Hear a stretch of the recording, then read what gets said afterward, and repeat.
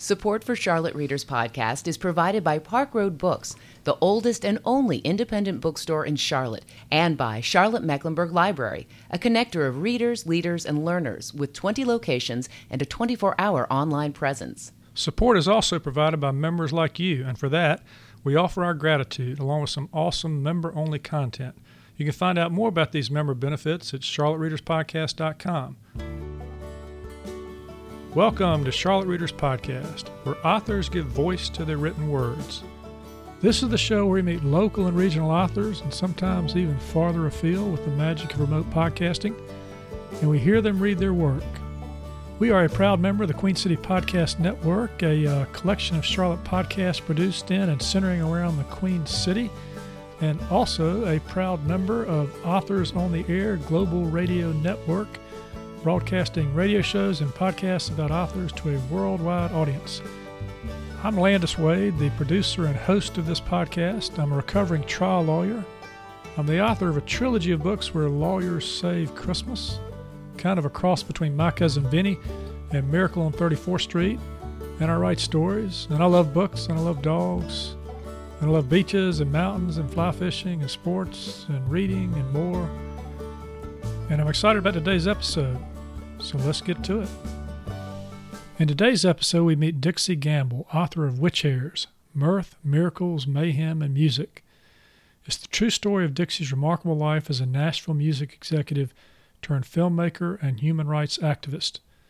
Rodney Crowell, recording artist and author of Chinaberry Sidewalks, says that Witch Hairs chronicles the soul journey of a childhood mystic, music business executive, extraterrestrial confidant, primitive culture documentarian, mental health and prison reform activist, adventurer, devoted mother, lover of one of the world's finest musicians, and published author. Dixie Gamble has been there, done that. Recording artist Pam Tillis adds that Dixie Gamble has never done a damn thing small, and this memoir is no exception. Brazenly admitting to experiences way, way past the realms of the everyday may make books about sex, drugs, and rock and roll pale a little in comparison. We start the show with Dixie sharing with us some of the interesting facts about her remarkable life. I'm a farm girl from the small town of Salisbury, North Carolina, born to an aristocratic, holistic doctor and rock quarry-raised mother, stirring me into part princess, part redneck.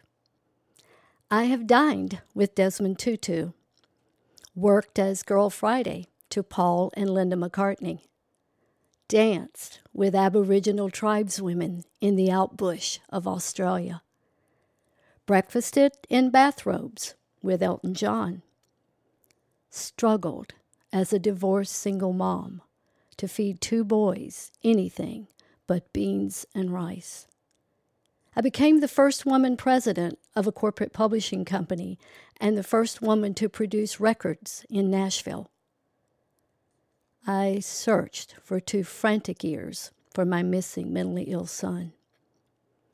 I smoked dope with Merle Haggard, threatened to leave my husband for Dean Martin, and insulted Frank Sinatra. I sat with murderers on death row in their final moments. And I had a face-to-face meeting with my friend after she left this world. Ordinary girl, living an extraordinary life. And if I hadn't done it, I wouldn't believe it either. That's why I wrote it all down in Witch Hairs. Hey listeners, before we dive into the interview here, I'd like to thank you for taking some of your valuable time to listen to this episode today. We really appreciate it.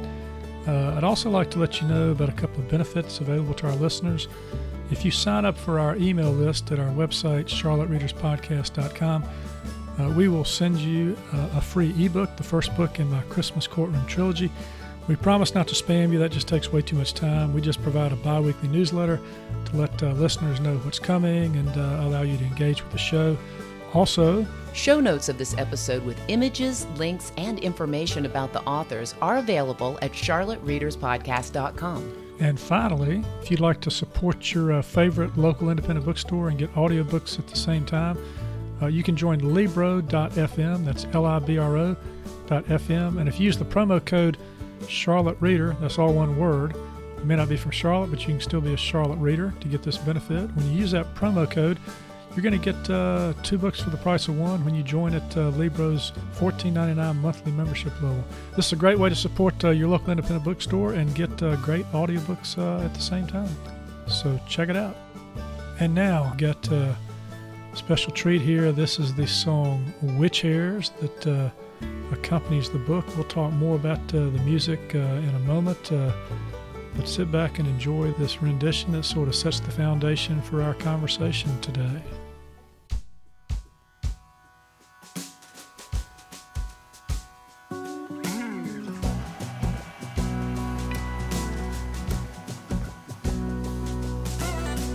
Witch hairs don't care, light and dark every which way. I swear I dare to unleash them anyway.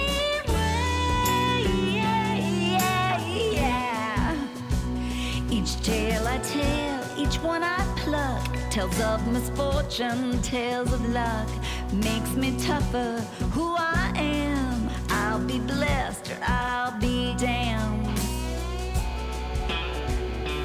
I am so misunderstood. I use my powers just for good. Unless you cross the one I love, push this wicked mother to shove.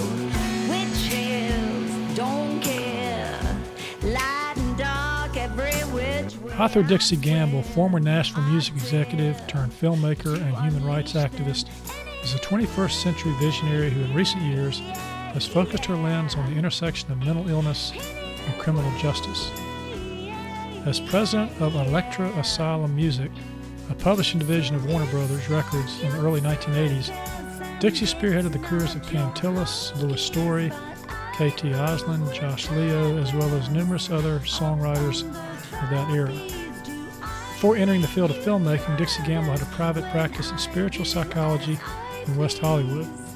She's made a number of films with Gamble Productions, which have served as consciousness-raising training tools for law enforcement and correctional institutions. Witch Hairs is a story of her life in music, madness, and much more.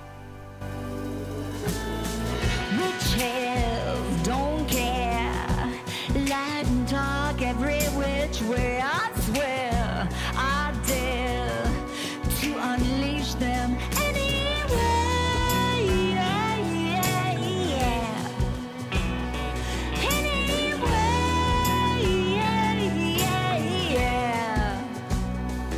You can burn me at the stake, that would be your worst mistake. You can judge me, hunt me down, but strong women come back around. Witch hairs don't care.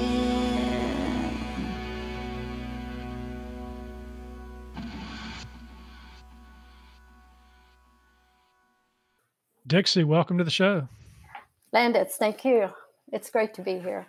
Yeah, so let's talk about the title of your book a second. We just played the song Witch Hairs. We've got this introduction you did.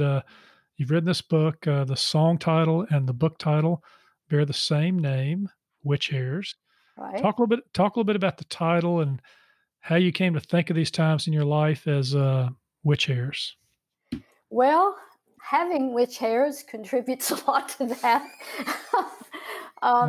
In the prologue of the book, I talk about my mom, seeing my mom for the first time after she had a stroke, and walking into the hospital room, and the light was shining in through the window, and all I could see was her chin beard, which, of course, another word for witch hairs is the lady chin beard, which is inevitable.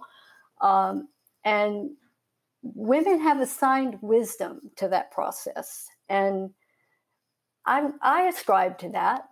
And I remember seeing that and applying shame to it with my mother. It's like, oh, how could nobody have bothered to shave her chin beard?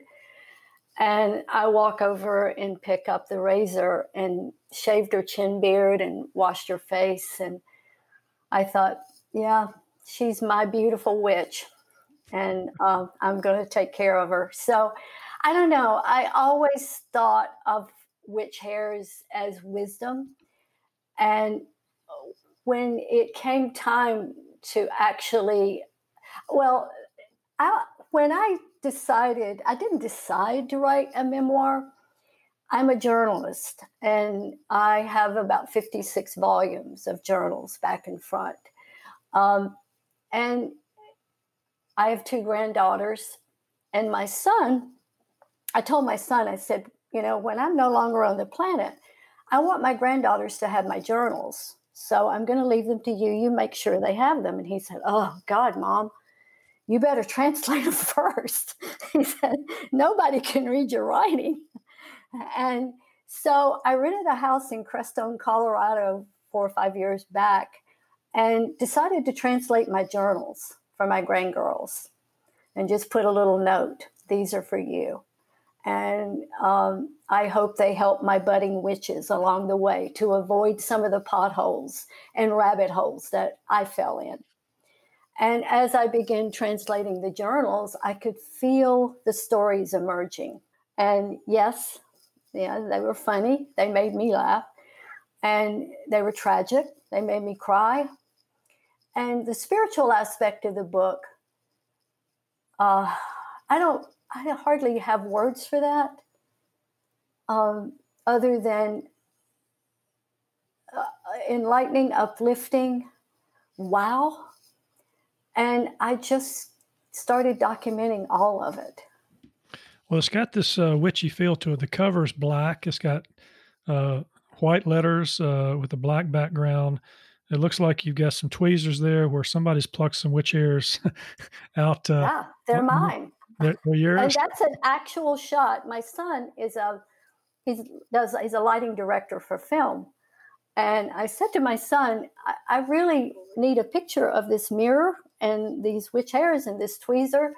And he said, oh, not a problem, Mom. I'll light that for you. So we went into a massive studio and set up the lighting and had a great photographer come in and shoot that cover shot. Well, that's great. And instead of having chapter 1, chapter 2, chapter 3, we've got witch hair number 1 and witch hair number 2 and witch hair number 3. And we're going to dive into a number of these witch hairs today on the show. But there's another aspect of this, and it came about in the early in the show today, is you've tied music to your book as well, because your husband, John Jorgensen, is, as you describe him in the book, a maestro. He plays lots of different instruments, and he collaborated. In fact, we're going to have a separate episode that we're going to put up on our Patreon channel, listeners, where we're going to play 5 or 6 of those songs, and we're going to talk about how they got produced and how they tie into the story. But we got 1 or 2 more we're going to play today as well as part of this. And I guess, Dixie, I just want to, you've married John, who you describe in your book as somebody that sort of came to you in a vision, and you kind of connected with him later. And now this, with a book, not many authors have the chance to have a book and a CD that goes with it. Tell us how that sort of came about. Were you and he talking about this, and it kind of, let's do this CD, or what? Well, I was a music executive in Nashville for a number of years. I've lived in Nashville since 1974 and revolved around in the music industry from 74 until, 90, really. And I know a lot of songwriters, and most of them are personal friends. I've worked with them and their friends. And I just said, look, I'm writing this memoir. If I send you a chapter, would you be interested in reading it and perhaps writing a song for it? So the songs evolved out of songwriter friends reading a particular chapter. For instance, on Goodbye Breeze, which is about my son, Garen, Rodney Crowell is one of my closest friends. We're definitely soulmates, and he's known my son since he was very young and held my hand through my son's mental illness. And he and John, who also has been there for Garen as a stepfather, were maybe the only people who could have written that song. And the songs evolved very naturally.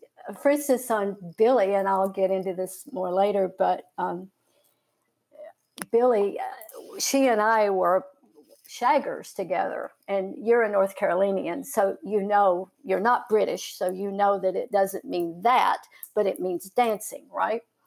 And so I had sent Harry Stinson the chapter on Billy, and I said, I want a song that people can shag to. And of course, Harry, not being from the South, goes, what? Well, I suppose, Dixie, you can do it both ways. Well, maybe. Well, you know, the song you mentioned that your husband and Rodney Crowell collaborated on, that's going to be part of the Patreon episode we do. But since you've mentioned music, it wasn't necessarily in the order we were going to cover. There's the music with Billy. It wasn't necessarily in the order we're going to do it, but let's just do it now because I can come back to this other piece I want to talk about in a second. Let's just focus on Billy because I've got a song here and we've got an insert here of you reading from Witch Hair, number 12, which is about Billy. But before I have you, read that little segment from the book and also then play the song about Billy, let's just set up briefly who Billy was and what Billy meant to you. Well, China Grove, North Carolina is a mill town. The Cannon brothers owned that town. They owned every house that the mill workers lived in. They owned the store, and they owned the souls of those mill workers. My uncle was one of them. And Billy she wasn't a mill worker, but she fought for their rights. She was vocal for their rights. And the main thing I can tell you about Billy is kind of a line from the book, but no one knew if he was a boy or if he was a girl.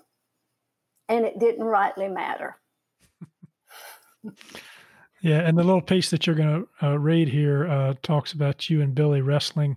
And that's when you were younger, of course, but you also have a scene in the book where you come back years later and find Billy, maybe a little bit more grown up, dressed much like you would expect Billy to be dressed and flipping burgers and holding court. And you sit down and have a conversation like time had just barely lapsed.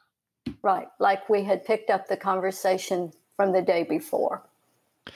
Well, let's do this. Let's hear the little reading about you and Billy wrestling, and then that'll follow with the song, and we'll come talk a little bit more about that in just a second. Okay. The first time I saw Billy, 1958, standing in the middle of the China Grove skating rink, holding court like a well-seasoned jester, I was hopelessly hooked. Bright lights reflected off a skillfully oiled, impeccably coiffed Elvis pump. Head thrown back in a laugh, being drowned out by the strains of Johnny, he's a joker, he's a bird. A very funny joker, he's a dog. He's a bird dog. The Everly Brothers' anthem to Billy, or it seemed that way in the moment.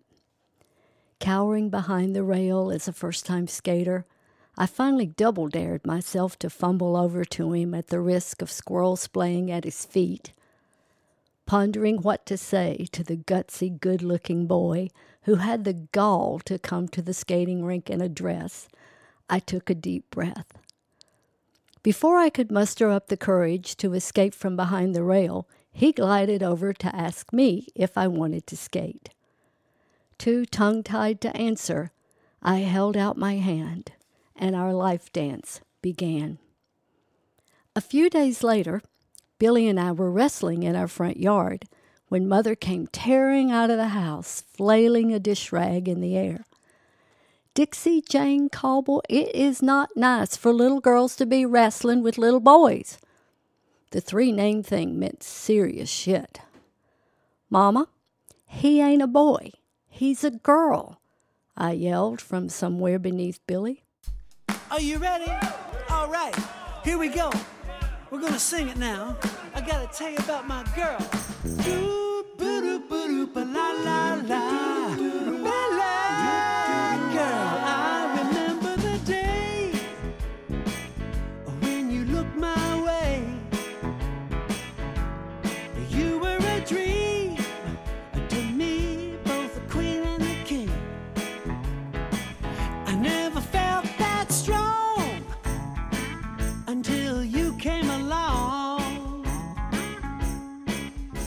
that you grabbed my hand, my heart stretched out. This world is so big and I wanted to shout. Ooh, ooh, ooh, ooh, la, la, la, all the way down to my na-na-na. Ooh, ooh, ooh, ooh, la, la, la, really, girl, you are my lucky charm, hanging on your arm. There's no question, baby, who is the star? The world shines brighter, baby, in your light. And when we start to swing and bid and sway, shag it all night till we break our day. It makes me wanna sing. Ooh, ooh, ooh, ooh, la, la, la, all the way down to my na-na-na. Ooh, ooh, ooh, ooh, la, la, la, really, girl, yeah.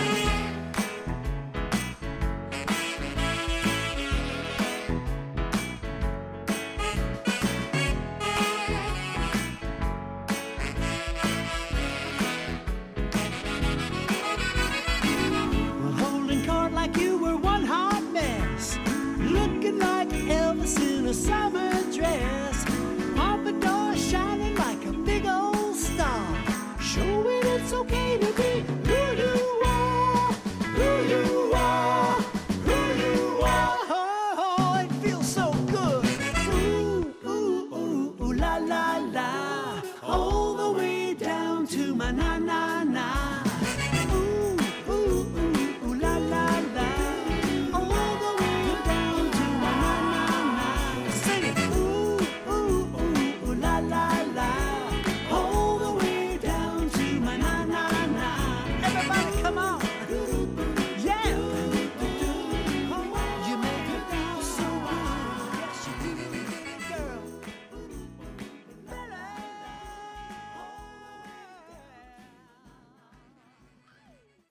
All right, Dixie, you're right. That song does have a good beat to it. I mean, when I first heard it, you sent me the CD and I was listening to it. And I thought, yeah, this has a good beat. You could actually shag to this. Right. Right? It has that it has that Carolina beach kind of feel to it a little bit, and so well. You talked about in this reading young and wrestling with Billy and that kind of thing, and your mother, not knowing whether Billy's not a boy, Billy's a girl kind of thing. But that takes you back to your roots, and your roots are North Carolinian roots. I mean, you're Salisbury born, right? I'm And Salisbury, Rowan County. and you've got a little read here that we're going to do in just a second. It talks about life on the farm and growing up in Salisbury. Tell us what it was like to grow up in the South, as a young girl in Salisbury. Well, I wasn't a natural farm girl. My grandfather owned the 200-acre cotton farm, and he farmed it. My grandmother was English nobility. So I have some pretty skewed, convoluted DNA. I call myself part princess, part redneck. And the princess part didn't love the farm. I didn't love the smells and I remember the slop bucket. We had a slop bucket where all the organic food, of course, everything was organic then, right? That word wasn't applicable because there were no pesticides. DDT had not quite come out yet. And I remember when it did come out, my daddy railing against DDT, screaming that it was going to kill all the bluebirds, which of course it did. But the slop bucket sat beside of the kitchen sink, and I would remember looking at that as a little girl going, oh my goodness, that is a smelly mess. But then that would go out and feed the pigs, right? That slop bucket. Loved the pigs, especially baby pigs. And I had my own, I called her my own cow. She was our lone milk cow, but I claimed her as mine. I had a horse named Kate, and I had at one point a burro named Junior.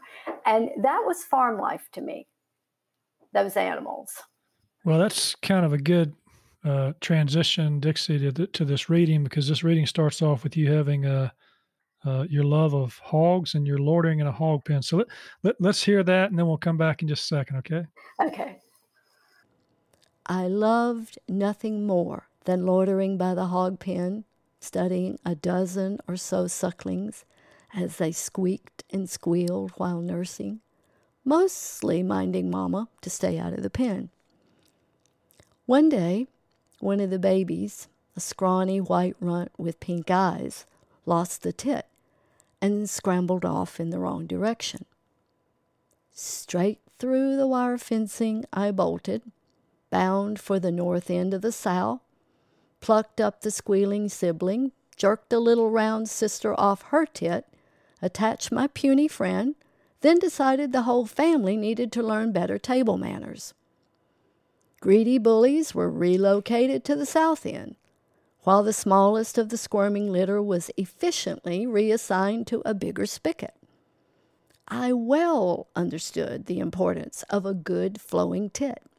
Having her fill of the hungry brood being rearranged, the massive Mama slowly raised her head, glaring over her shoulder, let out a roaring snort in fair warning to stop with the nonsense.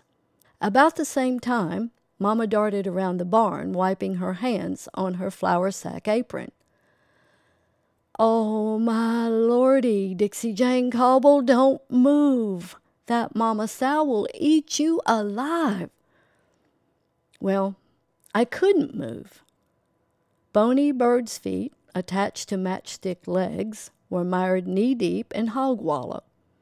A steaming brew of poop, pee, and mud rooted into slimy black holes where the pigs cool down on hot days. The look of terror tinged with rage on Mama's face as she hiked up her dress to climb into the pen, me up to my thighs and sinking fast, left a hearty gash in my memory. The sty stench of the sticky mung oozing down my legs triggered gagging, which started me bawling, which then launched a full-on hissy fit, screaming to Mama, "Get it off me! Get it off me!" clawing at my legs and digging at my eyes, flailing against my poor rescuer, doing her damnedest to hoist me out of harm's way. Fixing shit covered me in shit, and the fixer was born. All right, and Dixie, the last thing you said in this read here was that, the fixer was born. Right. What did you mean by that? How do you think of yourself as a fixer? Oh, my goodness. If you told me you had a sore throat right now, I would do everything I could to fix that for you. You'd cast a spell all the way from California, right? I would be having you up your vitamin C levels to, 3,000 a day. And yeah, my father was a healer, as you know from the book, and I certainly got that DNA. But I'll fix about anything that needs it, which makes me a good activist, actually. I've been an activist for the mentally ill and an activist for the imprisoned, worked with prisoners and the mentally ill most of my adult life. Yeah, anti-death penalty, such. So fixers are good activists. Yeah, as part of your resume there, you've done work creating some films through your production company to educate.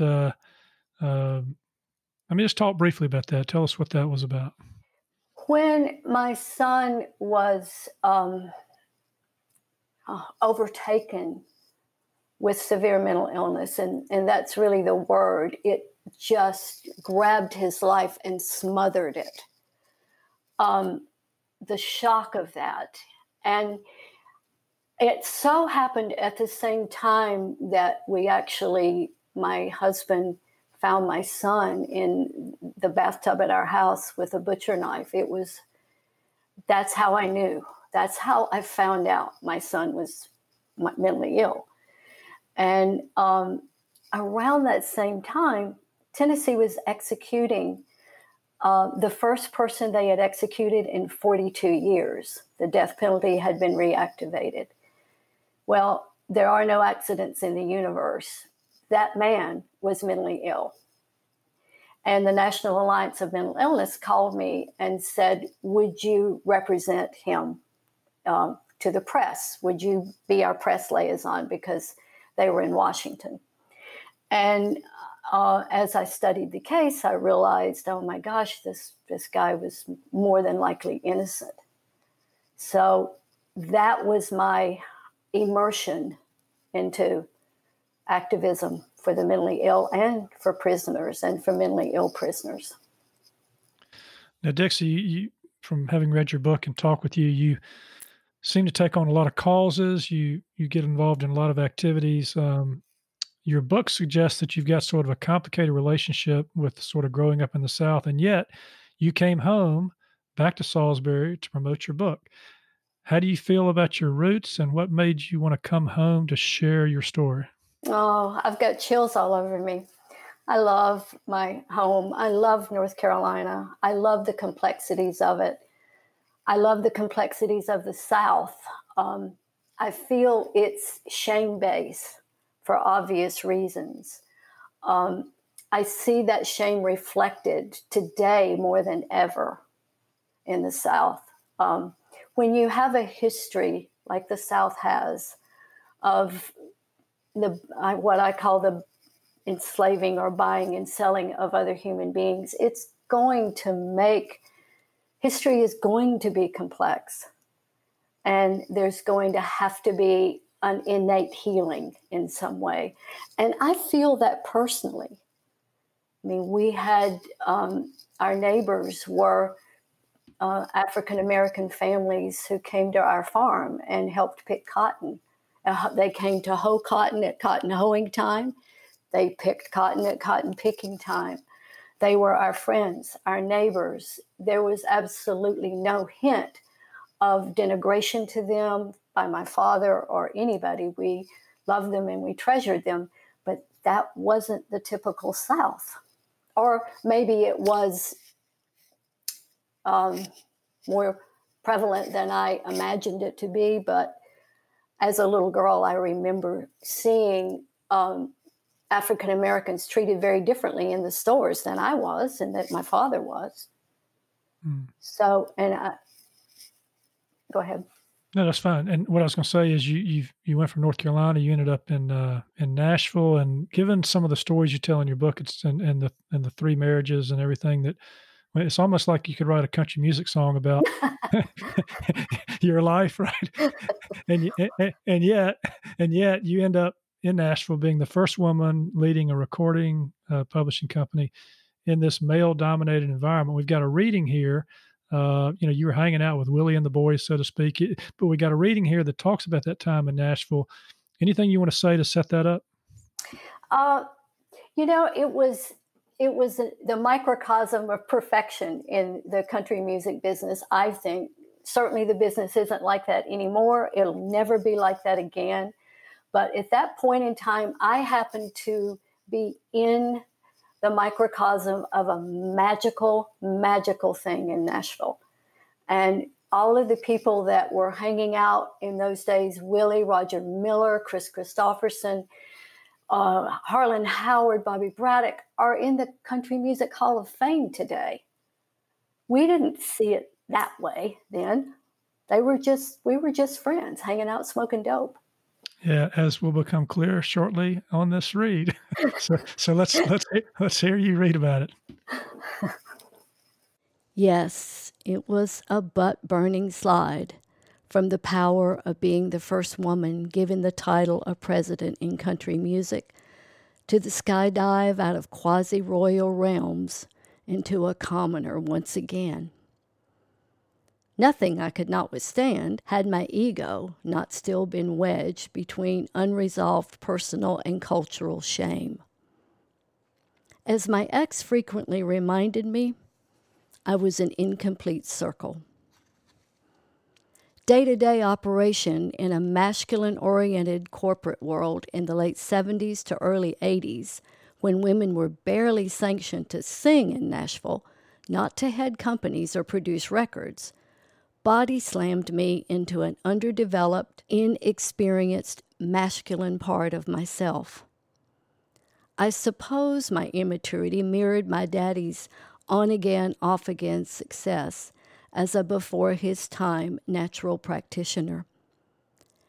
I had no solid male example of how to master success, yet I had leadership status in an industry cinched in kicking and screaming transformation from a good old boy network into what was soon to become a major money-making mecca. I carved my chops with the cowboy hat and shit-kicking boots at Tree Publishing Company, worn by the likes of Willie Nelson, Hank Cochran, Harlan Howard, Bobby Braddock, and Roger Miller, all on paths to the legendary walls of the Country Music Hall of Fame. They were not incumbent country music messiahs in my mind, but friends to hang with, smoke weed, and witness the birth of their newborn poems set to music. The original guitar pulls started when Roger blew into town. He'd invite any and all of the above-mentioned writers, along with Larry Gatlin, Sonny Throckmorton, Chris Christopherson, and other scribes of that era, to his suite at the Spence Manor or his lair at the King of the Road Hotel. First call to business was the passing of a joint, and for some, disappearing into the bathroom where white powder piled in quart baggies. I knew even on innocent glance was enough to send us all downtown to jail. When the collective high found perfect harmony, out came a guitar and the introduction of the latest offspring from country music master scribes. One guitar was passed to the next, and the next, and the next, until the wicked morning sun crested across the Nashville skyline. All right, Dixie, when I read this section of the book, I was almost a little jealous, here you're hanging out with all these people that we know of today as, very talented singers. And, fortunately, nobody showed up and, threw you all in jail or whatever. But I suppose that could have happened. But, Oh, yeah. In addition to the celebrity singers you hung out with in Nashville, you and your husband had kind of a story time as well when he was playing with Elton John's band, right? Yes, we did.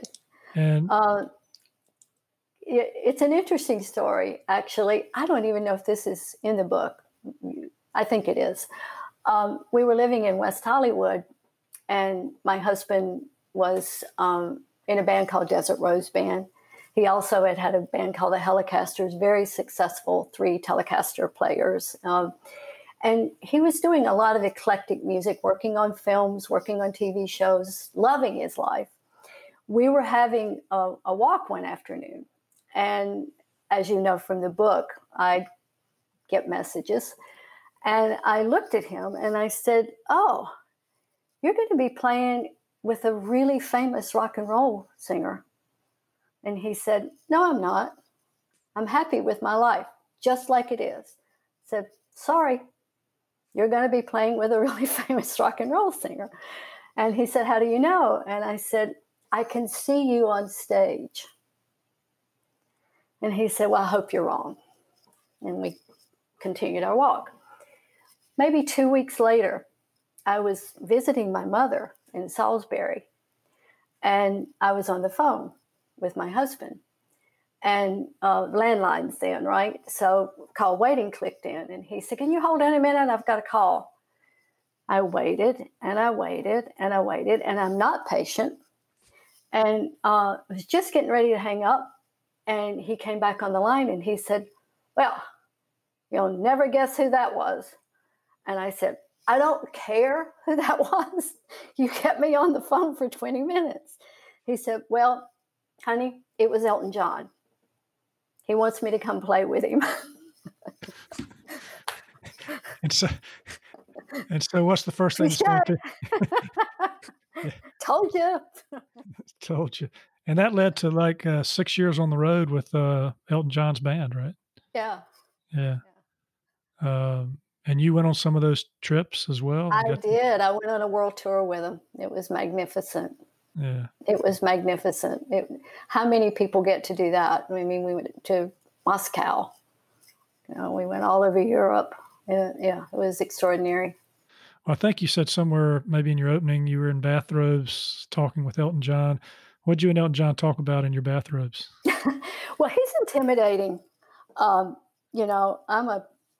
probably an average intelligent Southern girl. He is not of average intelligence. He's quick-witted British. John and I spent some time at Woodside, his primary residence, and breakfast was it was intimidating. I remember we were there a few days, and then we were going to go down to Cornwall, and it's the most beautiful part of Great Britain, and we were going to tour around down there. And Elton, he's very fastidious. He was packing us lunches and, to take in the car on the trip to Cornwall. I mean, he's just incredible. He can throw the most incredible tantrums known to man, but he's an incredible human being, and he's absolutely brilliant. And as I said, he was intimidating to me. I love him, and we love each other, but I kind of pull back, in a conversation with him. And I think a lot of people do. But anyway, so we're getting ready to leave. And he says, "Are you sure you don't want to stay?" He says, "Gianni and the Princess of Wales are coming for dinner tonight, and you can meet them." And I said, "For God's sake, Elton, you're bad enough. I'm not going to take on the Princess of Wales and Gianni Versace." That's great. All right. Well, on that note, we're going to take our short break here, and when we come back, we're going to talk about more of the interesting people that Dixie met. We're going to talk about her spiritual quests, talk about her son Garen. We're going to do the Writing Life segment. We've got some more music and a final reading, so please stay with us. Hey, listeners, I'd like to share some information with you about 4 organizations that are important players in our literary community, and they're also supporters of the podcast. Spark Publications, Charlotte Lit, Charlotte Writers Club, and North Carolina Writers Network. Spark Publications is one of our early supporters, and they have been sending me some wonderful authors with some well-designed books. They are an award-winning independent publishing firm that helps authors bring their work to life. They work strategically with their authors to help them complete their manuscripts, design their covers and books for marketability, register their ISBNs and Library of Congress numbers, proofread, manage the print options, market, and much more. To find out more about how you can publish a nonfiction or art book with the support of an experienced team, check out sparkpublications.com. Charlotte Lit, otherwise known as Charlotte Center for Literary Arts, is an organization in which I'm a member. It's a nonprofit arts center whose mission is to celebrate the literary arts by educating and engaging writers and readers through classes, conversations, and community. I really enjoy participating in those classes.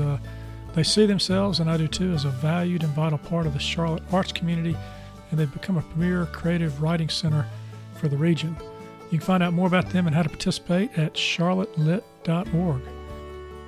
For 98 years, the Charlotte Writers Club has continued to offer a supportive writing environment in the greater Charlotte community. I was a board member of that organization for a few years recently. Really enjoyed participating that way, and also in their regular meetings, their contests, and their community organizations. They offer a monthly newsletter, monthly meetings, speakers. Yeah, I was speaker chairman too. They do critique groups, open mics, and they offer writing workshops and writing contests. You can find out more about Charlotte Writers Club at charlottewritersclub.org. I'm also a member of the North Carolina Writers Network. They offer 6 annual competitions, 3 annual conferences, and I think I've attended all 3 of those, many online classes, and critiquing and editing services for their members.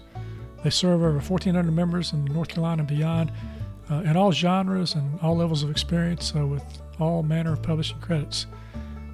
To find out more about the North Carolina Writers Network, check out ncwriters.org.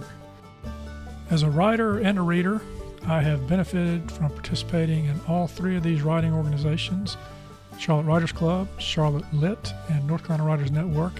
It's been a great experience for me. I've also enjoyed collaborating with Spark Publications, meeting and interviewing their authors and looking at their fine work. If you'd like to check out what each of these supporters has to offer, go to our show notes, scroll to the bottom, and you'll find information about each one, links, and also a promo code.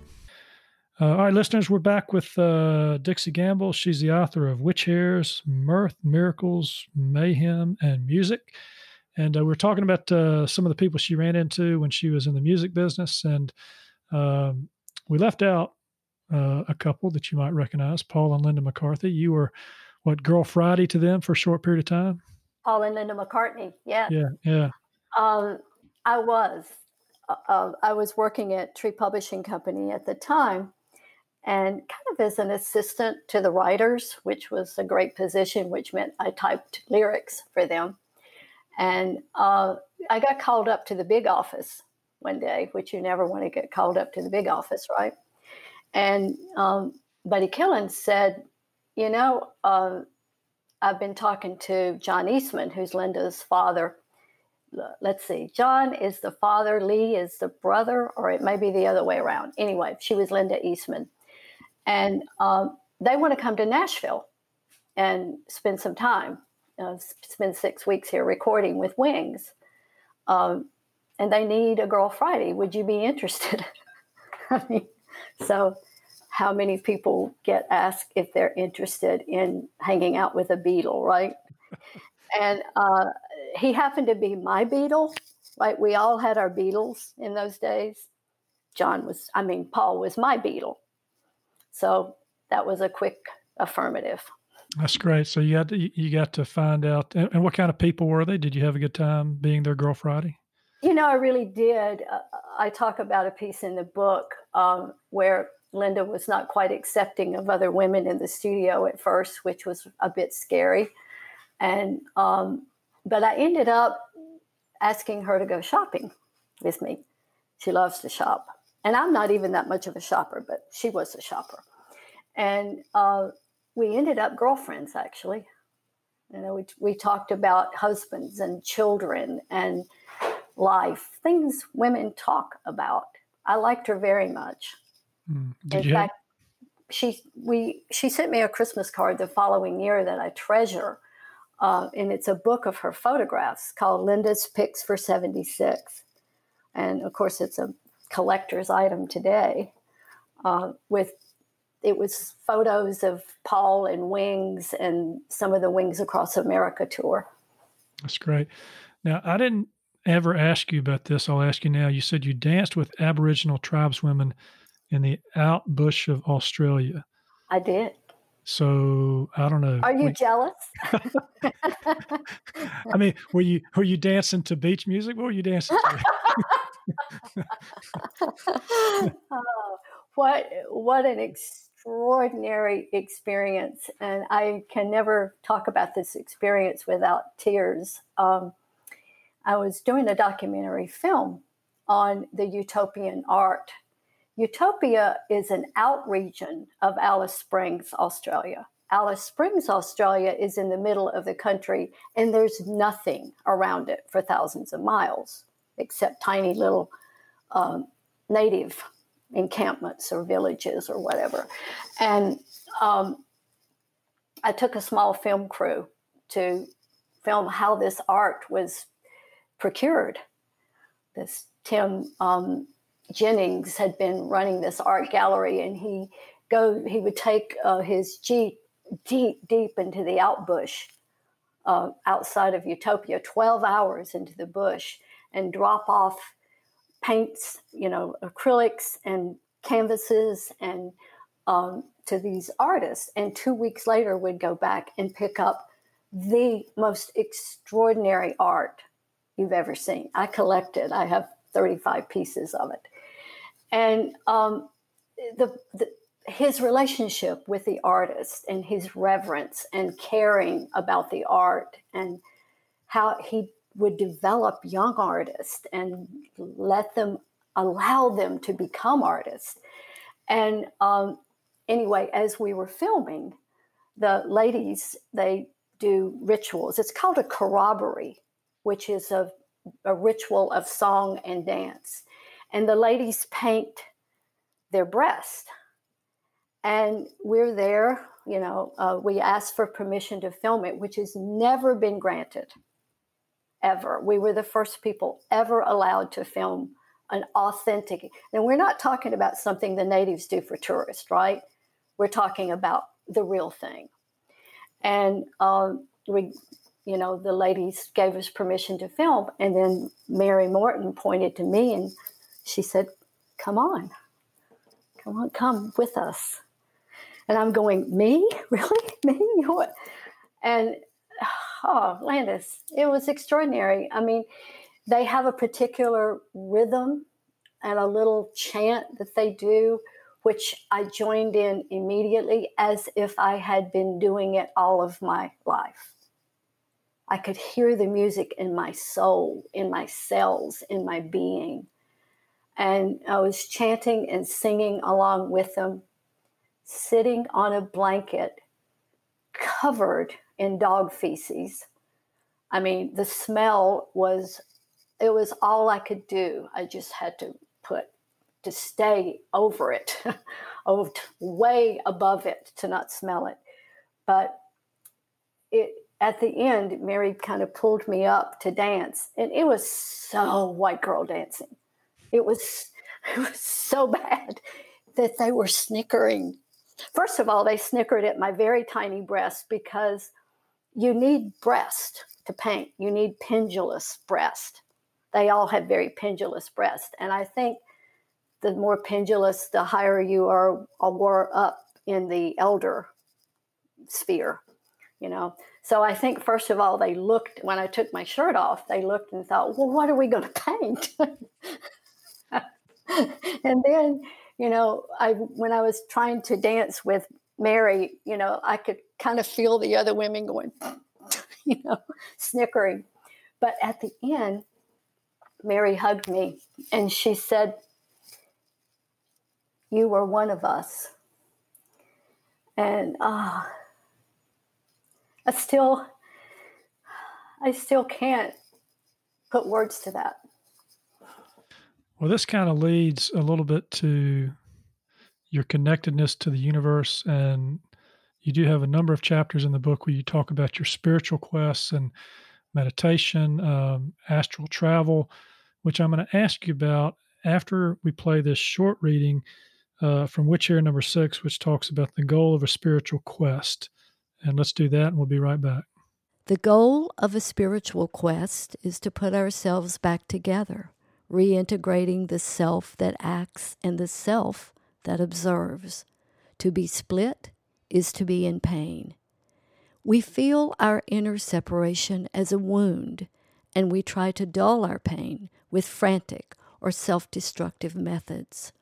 We seek wholeness, and will achieve it only by surrendering to the sense of a reality that lies beyond ourselves.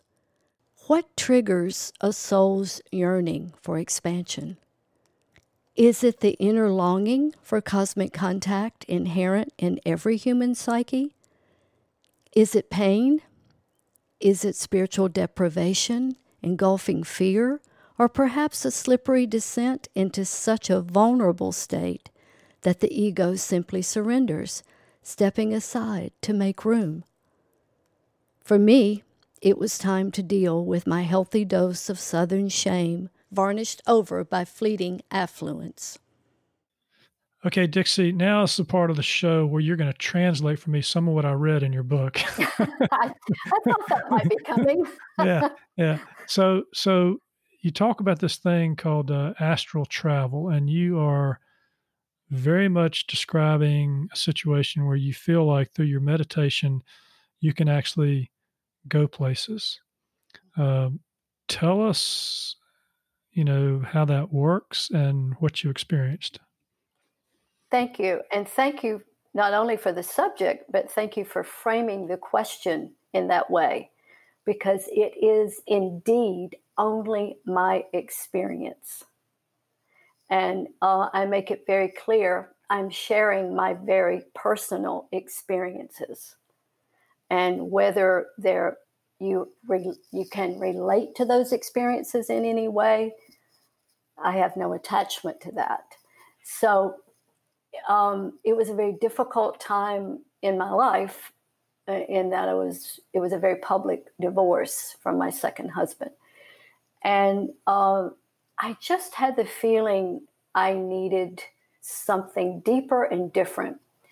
And I started meditating. And for some reason, I didn't do what a lot of people do and go, oh, I'm going to try meditating 5 minutes a day and see how that works, or 10 minutes. I jumped into it, and I was meditating 2 hours a day, every day. And I started having experiences that I didn't understand, and more inexplicable than anything else. But I was very clear that my soul was leaving my body.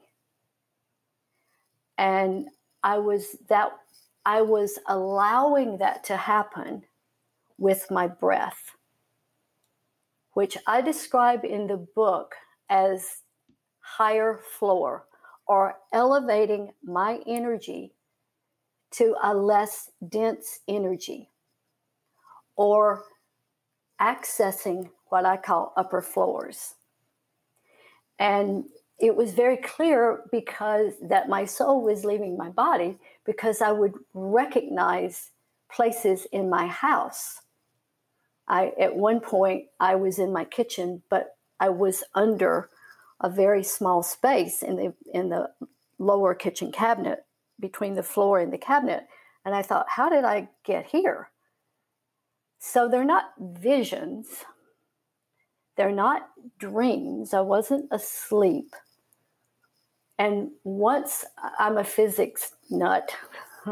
I love physics. I love quantum physics. And once I started studying quantum physics, I began to understand what was happening. They're different.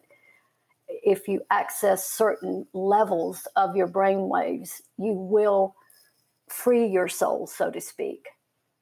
And that was what was happening. And then, so I started, I don't think I use the word astral travel, because I don't really feel I don't know. But there are no words, so who do I know? What do I know about what words are applicable to this? But at any rate, I was able to go somewhere I'd always wanted to go, out of my body. And the trick became when I would be afraid, like at one point, there's no time in that dimension, right? Time is only in our dimension. In spiritual dimensions, there's no such thing. We don't know if it's 1 second or 1,000 years. And I realized, oh my gosh, how long have I been gone? And the minute I realized that, I was back in my body. So emotion is of the human body. And I would pop back into my body and realize, and the only way I could recall it was to actually write down every word of what I experienced at the time. That was how I found what I found in all my journals, and decided to share it at the risk of being told, what are you talking about? Actually, my publisher said, you're going to have to make this a little clearer to me. And I said, well, what about, I just started describing the upper floors. And she said, okay, I get that. And I decided, at one point I thought, you know what, I don't know if I want to go around to bookstores and sit in front of a bunch of eye rollers. But as it's turned out, I've kind of integrated it, as you're doing here, in with the rest of the stories. And I've not had one eye roll, actually. So...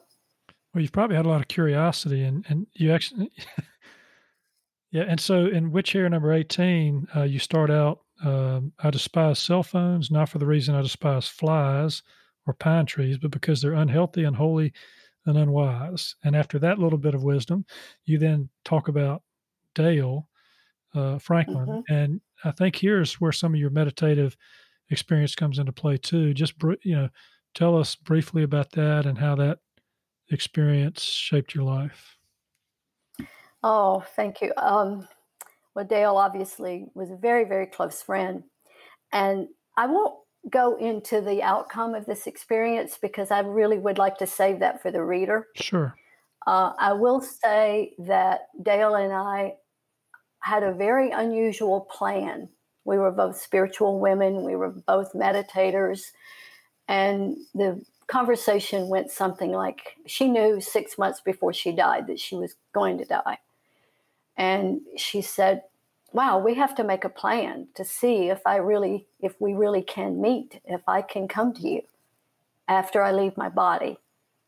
We had a plan. We carried it out. All right. Well, we'll leave that for the readers. Now, Dixie, your life has been full of ups. It's been full of downs. It's been full of laughter and happiness, and it's been filled with sadness. Your son, who you love very much, Garen, was going to be sort of a musician like your husband. He had talent, but then he suffered mental illness, and you had to deal with that difficult experience to the point that y'all were trying to track him down, and maybe when you found him, they wouldn't even hold him for a day or so because he was of age. Talk about that situation. Well, my son was a prodigious musician. He played at a very, very early age, played professionally by the time he was 14, as my husband is a musical prodigy. So it was a gift.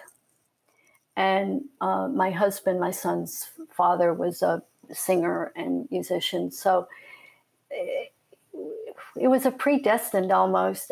I say in the book, we gave him the name Garen Gamble because it would look good in lights.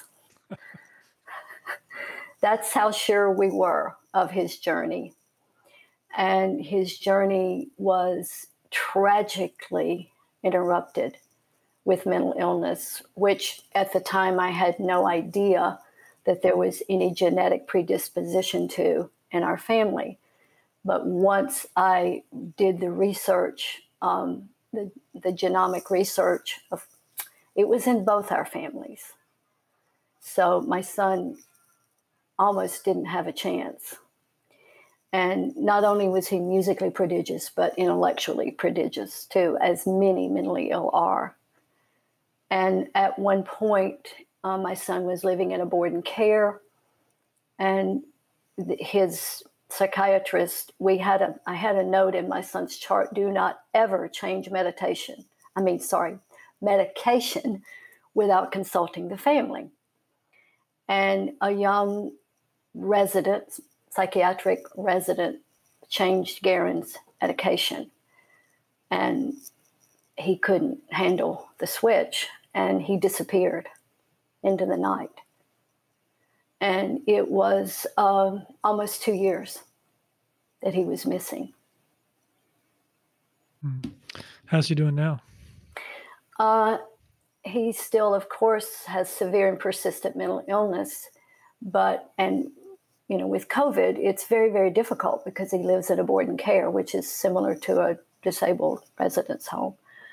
So it's difficult, but at the moment, he's doing well, especially under the circumstances. Good. Well, let's do this, Dixie. Let's talk about the writing life just a minute. You've written this memoir. It's fraught with emotional decisions that you had to make throughout your life.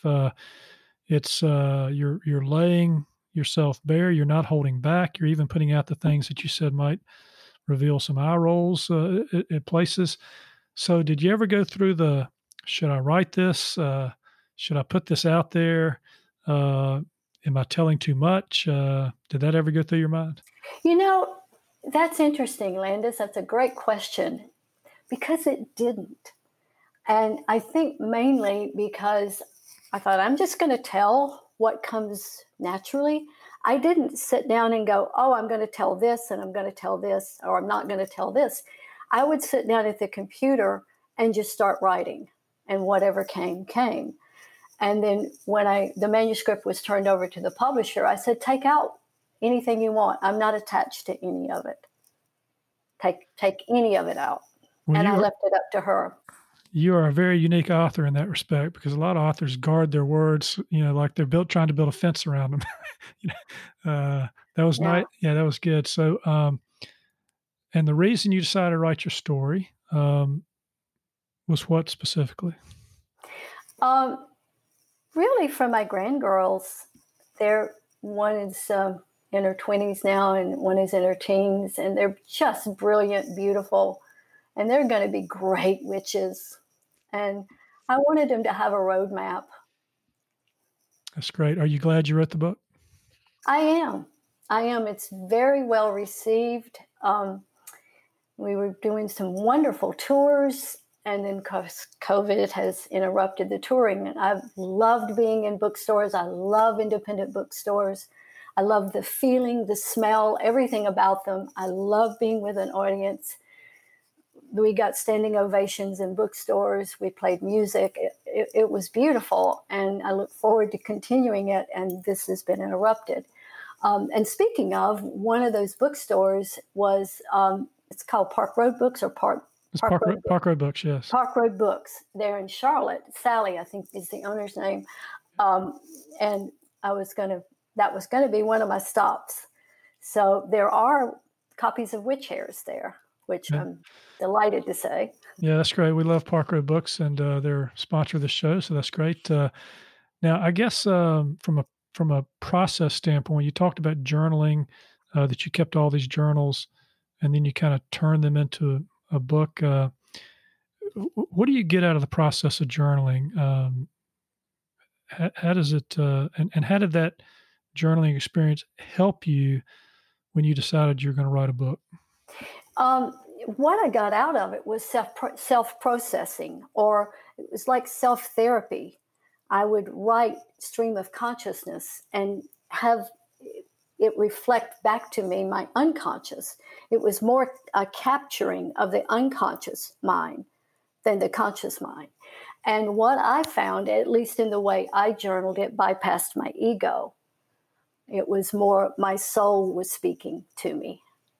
And I guess that's interesting. I'm just realizing this as I'm saying it. But I think the whole book is my soul speaking. It's certainly not my ego, or I would have not been quite so vulnerable, right? Yeah, well, your life experience, Dixie, has been, you've gone in a lot of different directions. And I sometimes ask this question, what is a fact about you as a writer that people might be surprised to learn? But you've got so many that they're not going to be surprised, right? We cover them, and you cover them in the book. But I guess I will ask this question: since you've been on this journey, how has this writing this book added to your personal life journey? Oh, well, you ask incredible questions. For my entire life, I was in a supportive creative role. I was supporting other people's creativity. And even as a spiritual psychologist, I was in a supportive role. And there was certainly a big part of my soul that wanted to create. Now, I have done films. I've done documentaries. I've done 3 documentary films.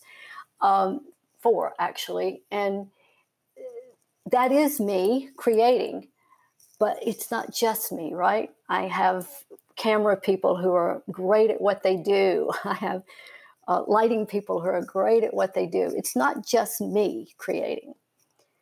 This book is just me, and it's emotional for me to say that now. I put myself out there with no support or scaffolding around me. And for some reason, that was important to my soul. My soul needed that. Yeah, that's great. So, Dixie, I did this in some earlier seasons, and I throw it in every now and then. It's kind of a either or both or neither. I'm going to do some real quick questions to you. Okay. I've usually asked them of humans. I've never had a witch on the show, so we're going to find out how a witch actually writes. So here's your first one. Ink pen, or keyboard? Oh, keyboard. Well, initially, a lot of the ideas or the stream of consciousness writing was in journals, but to actually write, yes, keyboard. Dictionary or spell check? Neither. I would check the thesaurus or the thesauruses every now and then, mainly for verbs. I had a battle with verbs. It feels like there's not enough verbs in the universe. Does every writer feel that way? It certainly wasn't enough verbs for me. So every now and then I would check and, there's got to be a better verb than that. So being the free spirit that you are, I think I know the answer to this one. Outline or free flow? Oh, free flow. Absolutely. Yeah. Absolutely. All right. So when does a witch write? In the light of day or the dark of night? During the day. Okay. The witches are working during the day. Okay. Yeah. Complete quiet or some kind of music or noise in the background? Complete quiet. Okay. Do you enjoy writing the first draft more or revising it? Oh, wow. Good question. I think revising it, because I write very stream of consciousness. To go back, I revise 6 and 7 times. I'm not sure if that's common, but I revised a lot. No, I've heard authors that have had 25, 30 drafts or more, so that's not unusual. Oh, yeah. Writing the work or submitting it for publication? Oh, writing it. Yeah. Now, knowing your,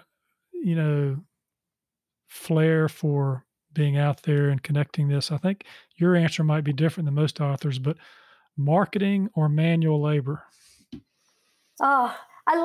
If marketing means going into independent booksellers, marketing. I loved it. Absolutely loved it. The digital thing, not so much. Yeah, well, if you need a bunch of authors to dig ditches for you, I've got a crew, because a lot of them are really just don't enjoy the marketing side of it. But you've done well. Really? Yeah, I think they enjoy the writing part, not so much the marketing part. But okay, just a couple more, and then we're gonna have a final read here. But what makes you proudest, Dixie, of the things that you've put in your book? The way it's being received,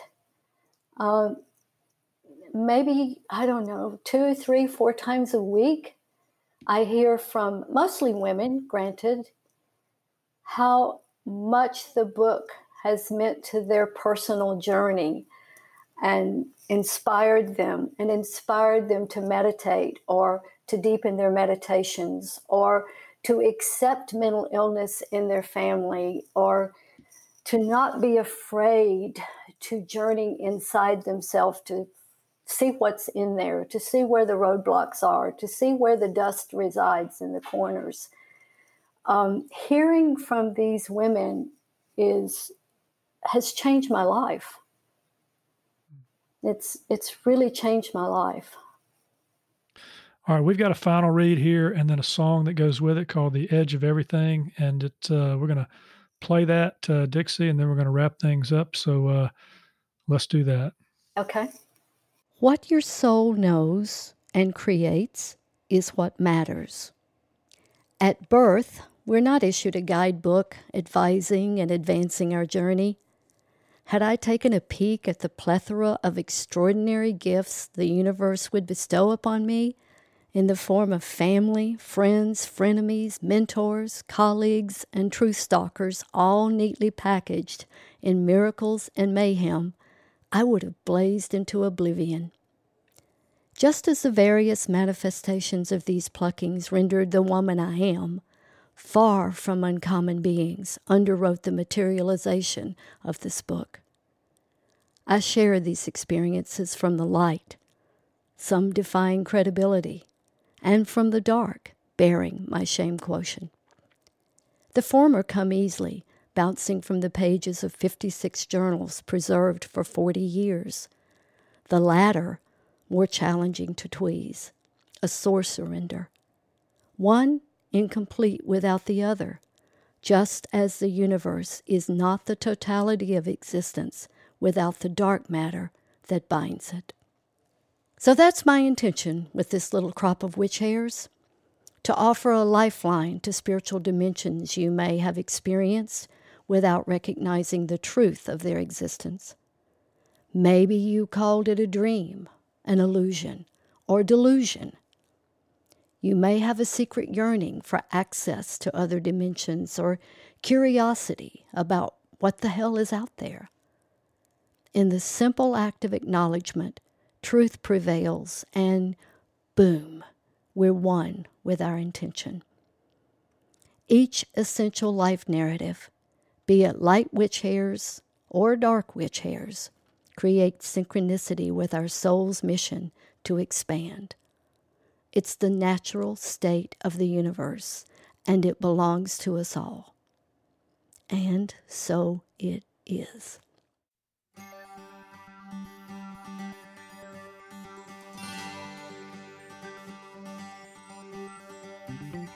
Walking on the rim of a high grass road,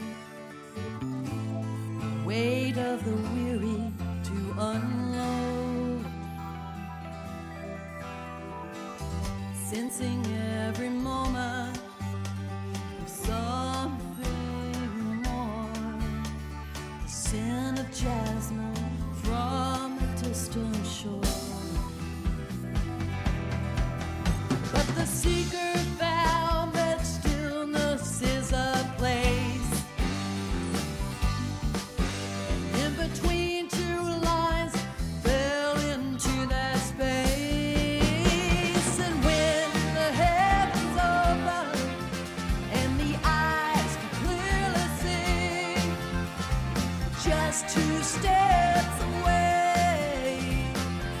was the edge of everything.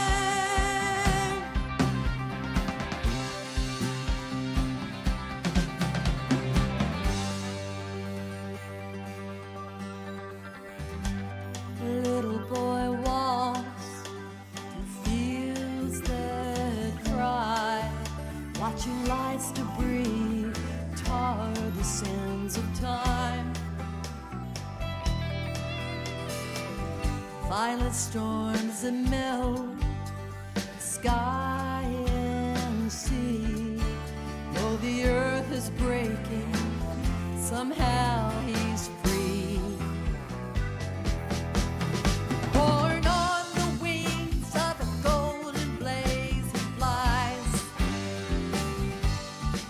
above the angry voices, above the melting ice. As the waters rising, know that he's alright, living up on that land.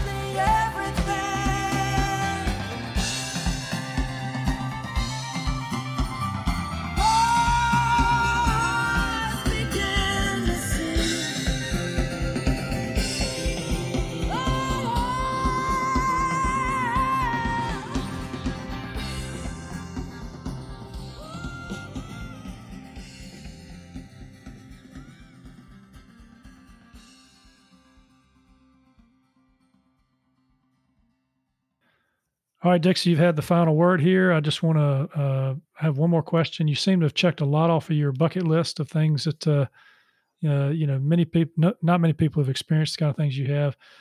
I guess the question is, other than getting back out on the road and talking about the book, and what's next for Dixie Gamble? Well, immediately, John is producing the book for Audible, so I'm reading the book right now, which is extraordinarily complicated and complex and takes a lot of energy, but maybe the most fun I've had in a long time. And it is filling up, being sequestered. It's putting some use to time, which I'm loving.